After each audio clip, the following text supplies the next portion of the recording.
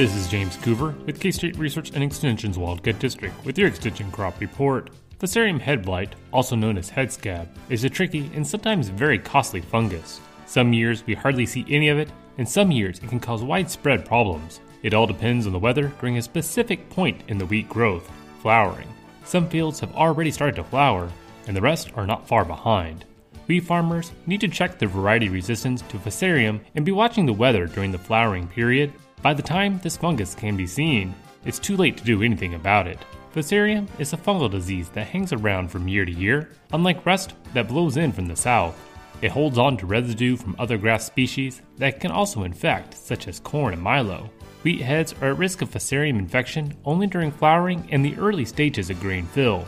This is because the wheat is a self-pollinated crop, and the wheat heads are closed off during most of the pollination stage.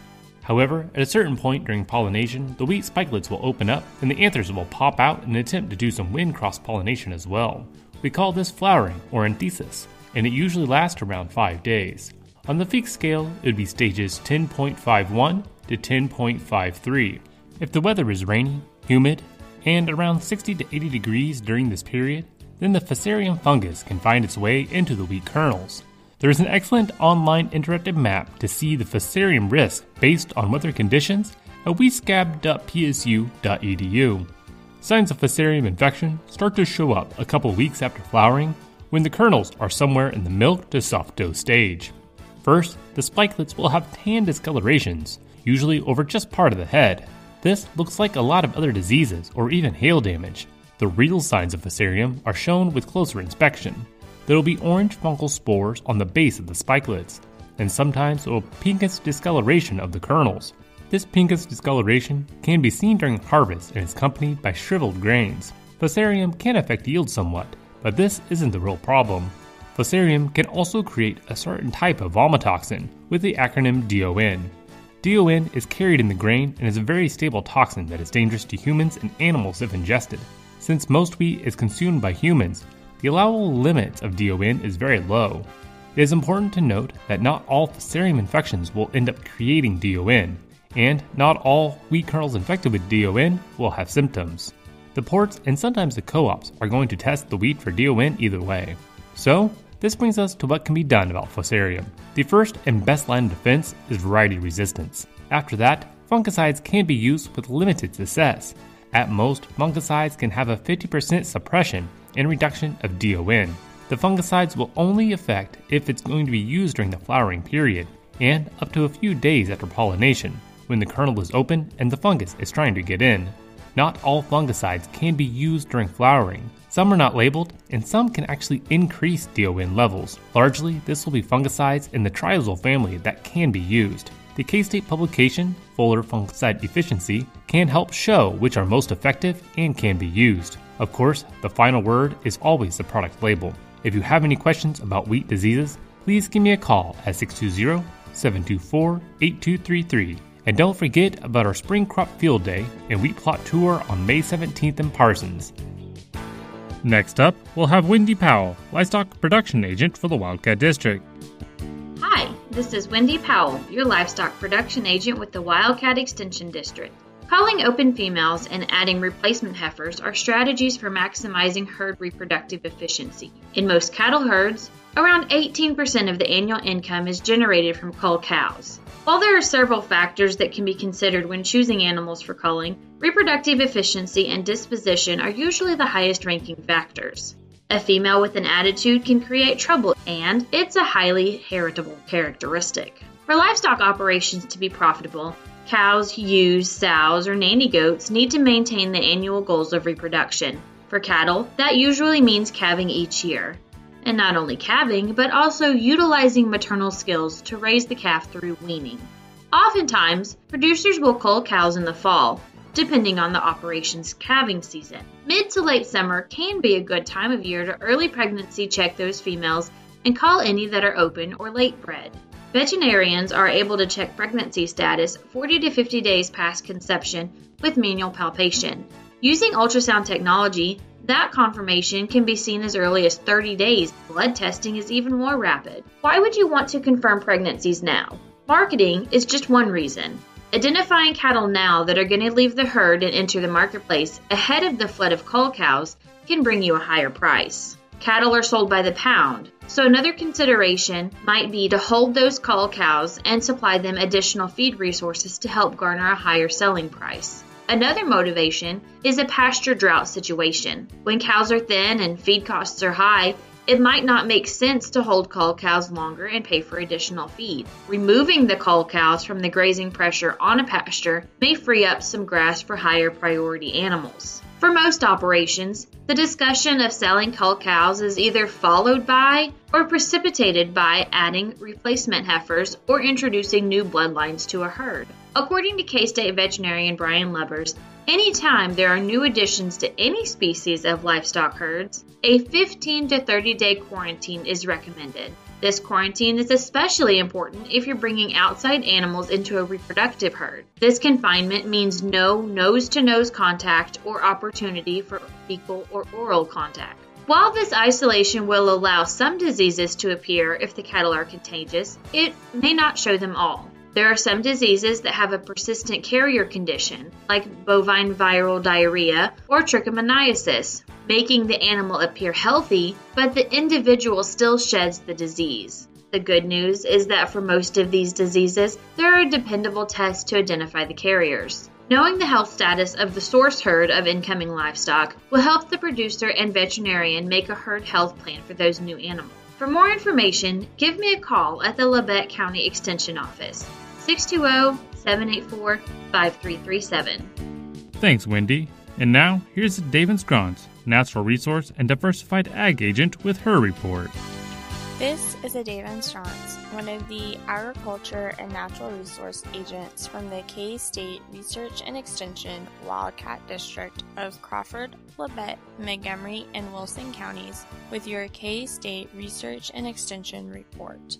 Warmer weather and moisture are the perfect combination for internal parasites to thrive, which makes internal parasite management a priority for sheep and goat producers in the spring and summer. To be able to effectively manage and control internal parasites in your herd, it is important to recognize the symptoms. When sheep or goats are burdened with parasites, there are a variety of symptoms that can be used to identify if an animal is infected with parasites and which parasites are causing the problem. Some general symptoms typical of parasite infections are diarrhea, weight loss or reduced weight gain, unthriftiness, loss of appetite, rough hair coat, and reduced reproductive capacity and performance. In the case of Peumoncus parasites, more commonly known as barber pole worms, anemia and edema or swelling are key symptoms. The barber pole worm can consume up to 1/10 of an animal's total blood volume in a day. Anemia is most easily identified in small ruminants by the color of the mucous membranes, particularly those in the lower eyelid. A normal animal will have healthy red mucous membranes, while one heavily burdened with barber pole worms will exhibit light pink or white membranes. Edema may also occur in animals heavily burdened with barber pole worms. This accumulation of fluid will be most obvious as swelling in the lower jaw, a condition referred to as bottle jaw. Diarrhea is not a common symptom of barber pole worm infection, although it has been known to occur in some cases. To evaluate if an animal has a large barber pole worm load, FOMANCHA scoring, which evaluates the inner eyelid color of the animal and scores the animal based on the color, can help determine the internal parasite load of the animal. To get a more accurate idea of the amount and type of internal parasites an animal has, fecal egg counts can be done to measure the number of eggs shed in the feces. The main goal in attempting to control barber pole worms and other internal parasites is to break the life cycle, which can be done in a variety of ways. 3 methods include the use of dewormers, animal management, and pasture management. Using a combination of these three will usually give the best results and the best chance of breaking the life cycle of barber pole worms and other internal parasites in your herd. From the K-State Research and Extension Wildcat District, this has been Adaven Strauntz with your K-State Research and Extension report. Thank you, Adaven. And now, here is Jesse Gilmore with his report. With K-State Research and Extension's Wildcat District, this is Jesse Gilmore bringing you this week's edition of the Hort Report. When choosing trees for your landscape, it's very important to look up and gauge the full size of the tree to ensure that it will not grow into any power lines as its size increases. Trees need to be clear of power lines by a certain distance, and if they encroach on the lines, the power company will prune the tree back to the proper distance, and it's not their jobs to worry about the health or shape of the tree. Encroaching trees can cause safety issues, and if the tree is in the lines, you've either picked the wrong tree or the wrong spot for that tree. If you decide to prune your own trees near power lines, give the electric company a call. They can often provide recommendations about safety for your specific situation and protective equipment to minimize the risk of injury to yourself and the neighborhood's electricity source. You can also cause utility problems when digging holes for trees and shrubs. Over 20 million miles of utilities are buried across the U.S., and a utility is interrupted every 6 minutes from digging. You can call 811 2 days before you dig to have the utility companies come to your property and mark where your utilities are buried. This will map where it should be safe to dig and put plants with deep root systems. The three most common buried utilities you need to avoid are gas, electrical, and cable or internet lines. Utility locators are human too, so exercise caution when digging, even if there are no marked utilities nearby. You never know what you might find when digging. With temperatures heating up, keep a close eye on your elm trees for signs of rapid wilting. This could be a sign of Dutch elm disease. DED is a wilt disease that is always terminal in an elm unless you catch it before 5% of the canopy shows symptoms. The elm bark beetle carries the fungus in its gut up to the canopy in the spring after overwintering and transfers the fungus to the plant tissue when feeding. As the fungus moves inward from the feeding site, it plugs up the tissue and prevents water and nutrients from getting to the outer parts of the canopy. This is why you see sudden dieback as the weather turns hot and dry. The further the fungus moves inward, the more of the canopy will die off. Once it gets to the trunk, the entire tree will die and needs to be removed. Prevention of DED in healthy trees depends heavily on exclusion of the elm bark beetle and removal of overwintering sites, as the fungus cannot enter the tree without the beetles. If you have debris from an elm tree, do not store it in a brush pile, especially if the tree the debris came from is diseased.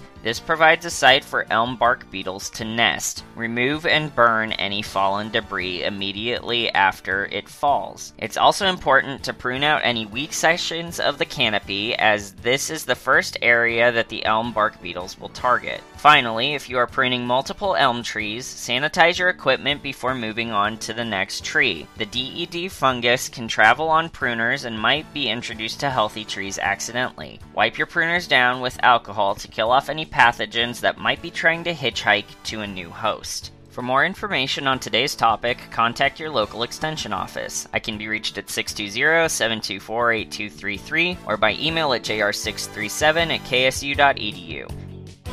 Thank you, Jesse, and thank you for listening to K-State Research and Extension's Wildcat District Ag Team on KGGF 690 Radio.